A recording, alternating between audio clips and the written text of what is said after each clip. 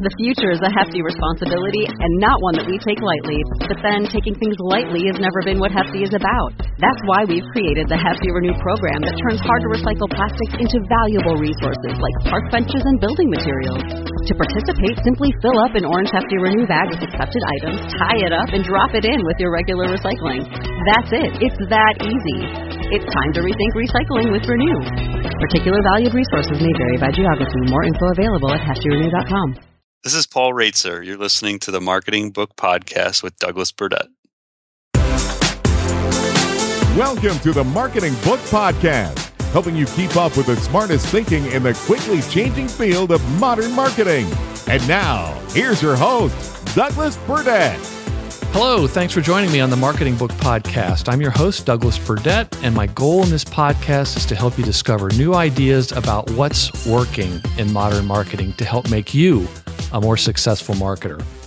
Don't worry about taking notes. I'm going to do that for you, and you can find them at marketingbookpodcast.com. Today, I'm joined by Paul Roetzer, author of the Marketing Performance Blueprint, Strategies and Technologies to Build and Measure Business Success. Paul is founder and CEO of PR 2020, an inbound marketing agency based in Cleveland, Ohio. PR 2020 was the first firm in HubSpot's Certified Agency Partner Program, which now includes more than 1,500 agencies worldwide. Paul's first book, The Marketing Agency Blueprint, serves as a guide for building tech-savvy, hybrid marketing agencies like his agency. Paul frequently speaks at national and international events on the topics of agency management, content marketing, inbound marketing, marketing measurement and performance, public relations, social media, and strategy. He is also the creator of Marketing Agency Insider, a hub for a more open and collaborative agency ecosystem, and Marketing Score, a free online assessment tool and marketing intelligence engine. Paul is also carrying on a proud tradition here on the Marketing Book Podcast of being the author of a marketing book who is also a Cleveland Browns fan.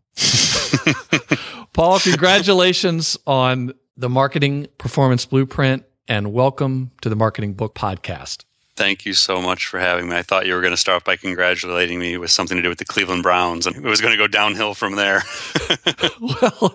Well, you know, I guess my take on this, I have a client who's from Akron, and he's a Cleveland Browns fan, and there seem to be a lot of people who write marketing books who are either from Cleveland or Cleveland Browns fans. I don't know how that happened, but I don't think there's ever anything but diehard Cleveland Browns fans. Is that correct? Yeah, we love the punishment. I don't know what it is, but there are a lot of marketing authors in Cleveland, and there are a lot of people in Cleveland who love following a team that loses for a decade or so in a row. I think there are no fair weather Cleveland Browns fans.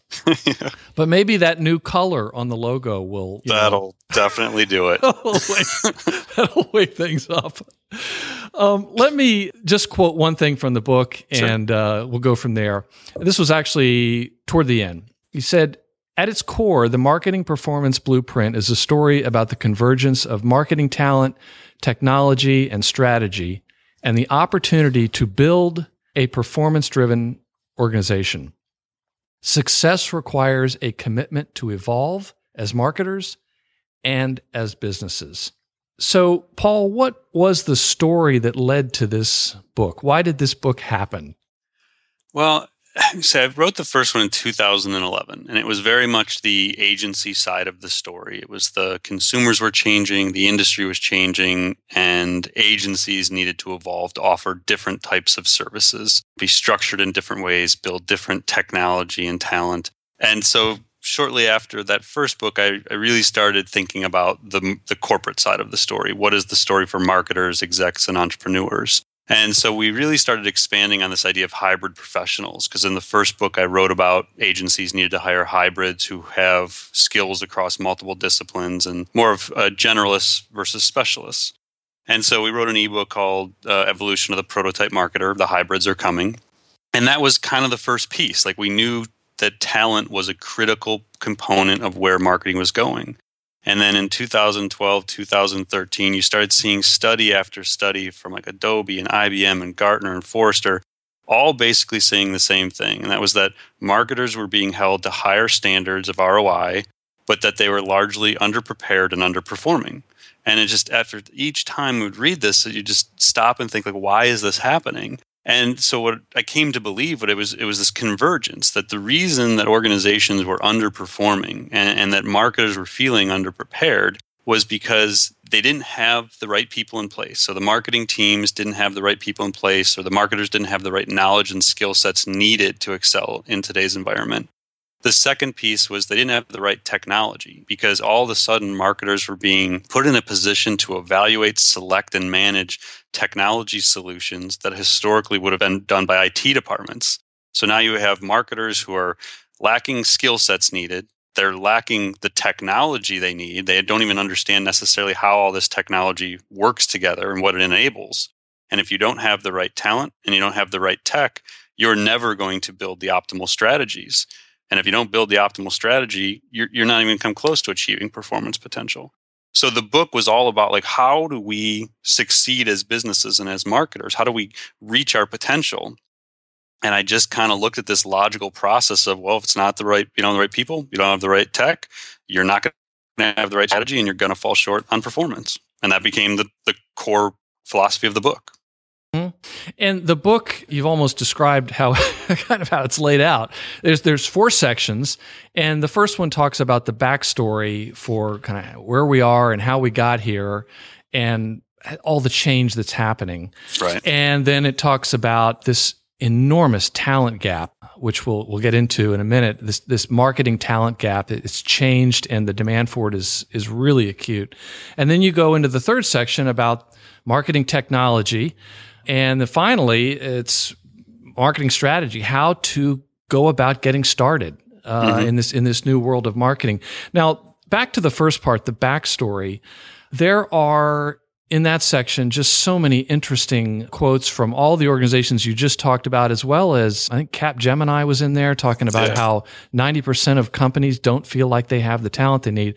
But there was one quote from a Harvard MBA that I thought summed up where a lot of people feel, marketers. And she said, I was a classically trained marketer who had cut my teeth at Procter & Gamble, negotiated multi-million-dollar deals with the NFL, and received an MBA at Harvard Business School, and I had become obsolete. Can you talk a little bit more about the backstory, as well as some of these just amazing statistics that probably surprise people when you give talks? Yeah, that was the story of Anita Newton. She's a VP at Ad Knowledge now, and she had actually written a blog post called Overcoming Extinction. That was how I came across her story. And the only reason I even knew about it was because she cited a report that we had published in January of 2014 in her blog post. Mm-hmm. So I saw that link and followed over to it and saw it. And so, yeah, I mean, she was just basically telling this incredible story about how in her mid-30s, she was in this executive position at a large enterprise and had, the power and the budgets, and she had the education, and she had everything going for her and working with major brands. And yet she realized that she lacked the skill sets to succeed in today's environment. So she made the decision to leave the large organization and went and started working in the startup world. And her goal was to challenge herself to diversify her skill sets and become more valuable and really understand what it took to be successful. And so we used that story as kind of an analogy for what a lot of marketers are probably going through today. A lot of marketers have been very successful in their careers. They've gotten to the places they're at. Maybe they have a great education that got them started. Maybe they just have a ton of experience and they've, built a resume. But at some point you sit and look around and say, but do I have any clue how to use marketing automation tools? And do I understand analytics? And can I run A/B testing on email marketing campaigns? And it's like you hear all these buzzwords getting thrown around on blogs and marketing journals. And you stop and wonder yourself, do I have any clue what's really going on in the industry today? Mm-hmm. So I think it's just such a fascinating thing. It's the organizations know, you mentioned like MIT Capgemini study, on embracing digital transformation. What was obvious in that study is they all know, the executives know they have to change, but the majority, I think it was like 63%, felt the pace of change wasn't sufficient. Like they're not doing enough. And there's a lot of reasons why that doesn't happen. But no one's denying the fact that there have been major shifts and that the talent and the tech need to change with it, but it's just not changing fast enough. Yeah, and I think there was a study by Adobe that you talk about, the digital distress, what's keeping marketers up at night. And when that was fielded, I guess a year or two ago, it said like 73 or 76% of marketers felt that marketing had changed more in the previous last 2 years than in the previous 50. Yeah. That one always stuck out to me. Yeah. And it's probably true. If you think about the equivalent on the data side, like IBM has a stat that more data has been created in the last 2 years than ever, or 90% of all the data in the world that exists was created in the last 2 years. We're creating massive amounts of information, and that has a direct parallel to marketing because that data is being created because there's more connected devices, there's more consumers, there's more technology to follow them along their customer journey. And so as marketers, we're now sitting back and we have to figure out how to process all of this information. So the type of person it takes, it's not just a creative mind anymore. There has to be another side to that. Yeah. And that's where you go into the second section about this big and growing gap in marketing that is a challenge for organizations, but also an opportunity for marketers. And that's where that one thing from Capgemini that just really stuck out. I've got it here. It says, you mentioned 90% of companies lack necessary digital skills in key areas of social media, mobile, internal social networks, process automation, and performance monitoring and analysis. And I can't remember, it might have been in your book or elsewhere, where there's this talk about marketers that can master that, their salaries might double in the next 5 years. Yeah, I didn't have any stats about the salaries, but I believe it. And I've seen similar studies because that's the whole point of the book. There's lots of it that can almost seem overwhelming, but my core message in the book and in any talks I've done is always, with obstacles come opportunities. If everyone is facing these same challenges, everyone's trying to solve this. They're trying to reinvent their careers and their businesses and figure out tech. If you take the initiative to do it, you can actually be at the forefront of the next generation of marketing. Pretty quickly, actually. Yeah, because there's even the people that are trying to do it aren't necessarily doing it well. And so there's just such an immense opportunities. If you think about, you talked about the HubSpot partner program at the start. Of all this change, and as big as HubSpot's gotten, there's still only like 2,000 or 2,500 maybe firms now in their partner program. And of that, there's really only probably 100 of them that are actually really good at it. So there's such a massive shift, but it's still so early. And the change is just going to accelerate. So it's really now a commitment to staying immersed in the change. And if you do that, you're going to be ahead of the curve. Absolutely. And you talk about how universities, it's as hard as they might try, they're not keeping up because I think in the book, there was one part I laughed at. I know you weren't trying to make me laugh, but you talked about how you quoted, I think you might have quoted Christopher S. Penn, where he said, since the invention of the printing press, higher education hasn't really changed much in 500 years. Yeah. And he was just talking about how, there's just a certain way they do things and they can't keep up. And most of this modern marketing is self-taught. Right. And you go through really, it's worth the price of admission just to show you those handful of places where you could go to first to get training, like HubSpot's free inbound certification program or the Google Analytics and AdWords training, just a few things like that. I had a kid, I call him a kid. He was a senior marketing major at my local university. He came in for an internship and said, we put him through all that. And he said, I didn't learn any of this at school. And within about 6 months, he stuck around right after he graduated. He snagged a sweet job in New York City doing what he'd learned in his last semester here. And it wasn't like, it was just like what you talked about in your book. And he's now really knowledgeable about a lot of this kind of thing. And he loves it. He also had a minor like in analytics. So I think he was predisposed toward that, but people can do this. The other thing that, and I have to be honest, I borrowed some things from your book at a talk I recently gave where I was kind of a talk about how marketing has changed. Yeah.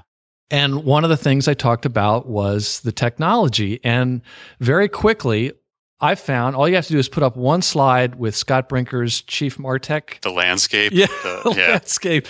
And if you could talk a little bit about that, that just makes people's heads explode about how marketing technology, I think you said in the book, 50% of all new hires are going to be technical.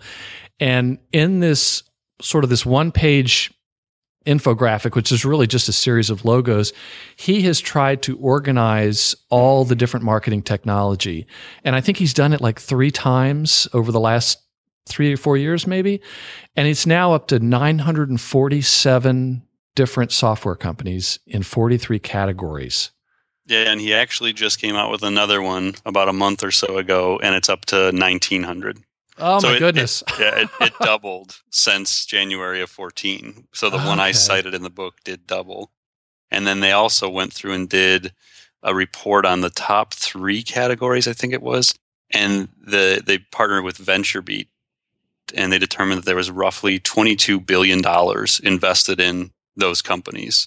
And that was only stuff that was not including IPOs and acquisitions. I think it was just VC money and angel investing, I think. So reported capital investments.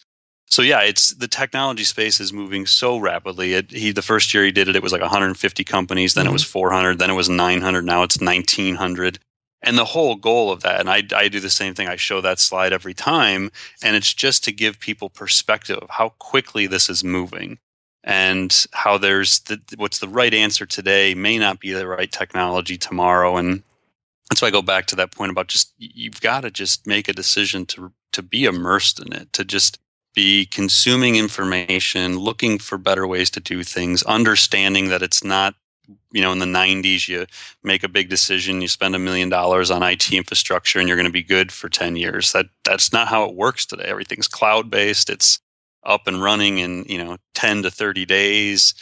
You've got a monthly fee associated with it, and you may come across something better in 10 months. Who knows? But that's why we talk so much about this hybrid idea. You have to be a tech savvy marketer. You have to be willing and able and interested in technology to really, really excel. And you also talk about how companies need to start doing a lot more of their own training. Yeah, and it goes back to your point about the universities. Universities are phenomenal. But they're going to continue to do what they have done, and that is provide a foundation. They are not going to be the ones to train digital savvy, tech savvy marketers. It's not realistic to think that they're going to shift their approach. So organizations need to find people with the core skill sets, the intangible traits that they know they can develop. And then they need to put some formal structure to their own programs and put them through online training and build in their own internal training. But there's plenty of ways to teach the skills necessary. To your point about the intern, you can do it in 3 months' time. You can have somebody onboarded if you use the right tools. Mm-hmm. In the book, you talk about one thing, and I want to ask you to do me a favor, if you would. You talk about it part of a training program for your company. You say, form an internal marketing book club to read and discuss new marketing or business book each month. So when you come out with the paperback, if you could just amend that to say, and listen to the Marketing Book Podcast, I'd really appreciate it. Noted. Thank you. Appreciate that. So before we wrap up, I would like to ask you to talk about the marketing score. I use it. I use it for clients, for prospects, and I would hope that more people could use it, and you'd probably like that as well. Yeah, it's themarketingscore.com. It's an online assessment tool we built. It came out in December of 2012. Basically, the premise was we used to use SurveyMonkey. There would be like 30 questions. We would ask a prospective client to go through and answer them. And then they would get a thank you page at the end. And it was trying to help us understand their strength of their foundations and their potential for success to make sure that we would align their expectations with our ability to grow their business. So the marketing score tool there's 27 profile fields, and then there's 130 or so factors that are all on a 0 to 10 scale. And people just go through and rate themselves in their marketing tech, marketing team, lead sources, marketing performance. And at the end, they get a visualization of how they're performing in those different areas.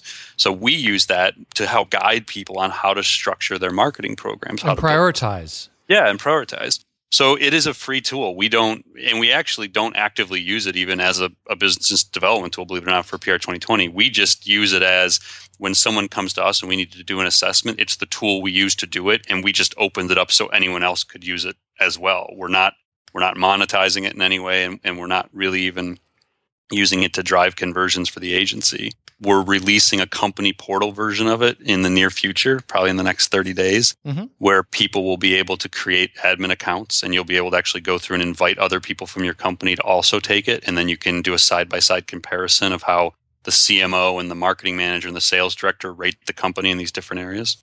So it's just really meant to be a planning tool. It's meant to be, it's chapter 8 of the book talks all about the assessment, like the process. It uses Marketing Score as a model. It's not saying you have to use that tool. It's literally just saying, like, here are the factors you should be thinking about when you're assessing your organization before you move into the strategy phase. Yeah. Let me just mention one thing about your other book. In the marketing world, there's lots of agency folks. And for those agency listeners, I just wanted to share how your book fit into sort of my evolution as a marketing person. There was an article in, I think it was Fast Company, maybe 2010, 2011, something like that. And it was an enormous piece called Mayhem on Madison Avenue. I'll put a link to that in the show notes. And it was all, and I had come from Madison Avenue, and I pretty much worked in the ad business. And I saw that, and it was, what a wake-up call. And, got me depressed and worried. But you know what? It got me to pull my head out of the sand. But in the article, it talked about how there were even certain people who were of a certain age. This goes back to the beginning of our talk here, where how much things had changed. There were certain people who maybe had hit about 60, and they were in the ad business, and they said, all right, that's it. I'm out. I just can't keep up with this. I got to move on. But the article, it talked about this is what's happened basically in the agency world and the advertising business. Your book, which came along a bit after that, was for me a way of saying, okay, but here's where it's going. Right. And that's why I would encourage agency people to pick up the Marketing Agency Blueprint, because it's still applicable and it shows you a way, the way it's going. And of course, it's been borne out by time since it's been published. Yeah, I appreciate that. And I think you sent me that article at one point. I remember you emailing me a couple of different articles. Oh, really? But that one sounds familiar as one you may have forwarded me at some point. Yeah, well, it's funny how, like your book was a milestone and that article was a milestone. There were a few other things that just sort of made me look around and say, wow, what's going on here? But I think there was one part in your book where you said, let me see if I've got it here. I can't find it, but it was sort of about complacency. You talk about complacency in your book. Oh, yeah. That was in the digital transformation chapter. It was the Embracing Digital Transformation, that MIT Capgemini study. They talked about the reasons why organizations aren't shifting, even though they know they need to, and complacency was the biggest factor. I think it was like 63% of the people said it was just complacency. Like we're comfortable being big and slow, and nobody wants to rock the boat, and we're successful, so why change now? Yes. Oh, and here, I found it. It's let me quote from it. It was one of my favorites. Ironically, success itself may be one of the largest culprits in creating complacent cultures. Too often, business leaders become comfortable with historical success and lack motivation to change their ways. And I think that's why you're seeing more Davids slaying Goliaths out there, because the Goliaths are just like, oh, no, we have too much to lose. Right. That's true. So, well, before we wrap up, let me ask you a couple other questions. Are there any marketing books you've read recently that you recommend? Another Cleveland guy. Jeff Roers has a book called Audience, which I have kind of made a required reading within the agency. I noticed you mentioned it in your book. Yeah, I love that book. It's a really good read to just really understand how to target better, like how to know who you're going after. And it's one of those titles that's like deceptively simple, but in a good way. Like when you get into the book, you realize that it helps you think differently about segmenting, about prioritizing audiences. I don't know. I just found a lot of value in it, and I think a lot of people could. We've recorded an interview with him, and it was really good. And one of the things I loved about Audience was it's almost helpful in rewiring the marketing brain. Yeah. Because you start thinking about your audience. instead of treating it as an afterthought, it's like something that maybe one day in the future your audience or your subscribers are actually going to be on a balance sheet. Are there any marketing books on your upcoming reading list? I actually have The Sales Acceleration Formula by Mark Roetzer is next on the list. So Mark, for people who don't know, built the sales system that is HubSpot. So took them from 0 to 100 million. And so that's a new book. I think it just came out in the last week or two. And it's just the process they put together to construct the HubSpot system. Yeah, and I just heard him interviewed on John Jantz's Duct Tape Marketing podcast. Yeah. And it's on my reading list too, and I hope to be able to interview Mark here on this podcast at some point in the future. Which marketing blogs do you enjoy following to keep up? Yeah, there's a ton of them, but a couple of the big ones would be Kissmetrics. I'm a huge fan. I mean, they just have great stuff. There's only a few that I actually still get emails from. It's the ones I don't want to miss. And Kissmetrics is definitely on that list. Scott Brinker, who you mentioned earlier with chiefmartech.com, Content Marketing Institute, they've got a ton of great stuff. And then, Jay and Bear and Mitch Joel, certainly I, follow theirs closely as well. So there's, another dozen that I probably still read daily, but those are some of the big ones. But the point is you're marinating in it on a daily basis. Like, you have to. I'm constantly consuming. Yeah, well, there's also probably a fear of missing out. Like you really do need to keep up, and you don't want to miss out. Yeah. Well, Paul, thanks very much for your leadership on all these marketing related things in your books, and thanks for being on the Marketing Book Podcast. Thank you for having me, and I will definitely make note to feature it in the next book. Thank you. I really appreciate that. And that closes the book on another episode of the Marketing Book Podcast. Links to everything mentioned are in the show notes at marketingbookpodcast.com. And while you're there, you can subscribe to the podcast newsletter to get notified of every new episode, its show notes, links, and other useful things. Also, at marketingbookpodcast.com, there are about 20 free marketing ebooks on a wide variety of topics that lots of people have found helpful. If you're one of the people who've left an iTunes or Stitcher review, I really appreciate it, and it has more impact than you might realize. A one-sentence review shoots the podcast way up in the listings. Finally, I get such a kick out of hearing from my listeners. It really makes my day. To send a message, just go to marketingbookpodcast.com and click on the Contact Podcast button. Got an idea or suggestion? Maybe I'm doing something wrong? Let me know. Thanks again for listening to the Marketing Book Podcast. Till next time. Pronounce your name properly, please. Roetzer. Roetzer, as if it's Ratezer. Okay. I usually hear it mispronounced. Yeah, I don't know if you were there, but it was funny. It was either Caputa or Patrick Shea introduced me at Inbound this year. And then they asked, were they saying it correctly? And I said, no, it's actually Roetzer. That must have been right. Yeah. And they said, we've been meeting in a conference room. We've been calling Roetzer for 3 years. And then that night at the bar, I must have had a half a dozen HubSpot people come up and say, is it true that your name is Roetzer? This is what's true in the world if we aren't even meeting in the right room. Millions of people have lost weight with personalized plans from Noom. Like Evan, who can't stand salads and still lost 50 pounds.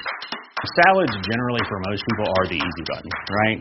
For me, that wasn't an option. I never really was a salad guy. That's just not who I am. But Noom worked for me. Get your personalized plan today at Noom.com. Real Noom user compensated to provide their story.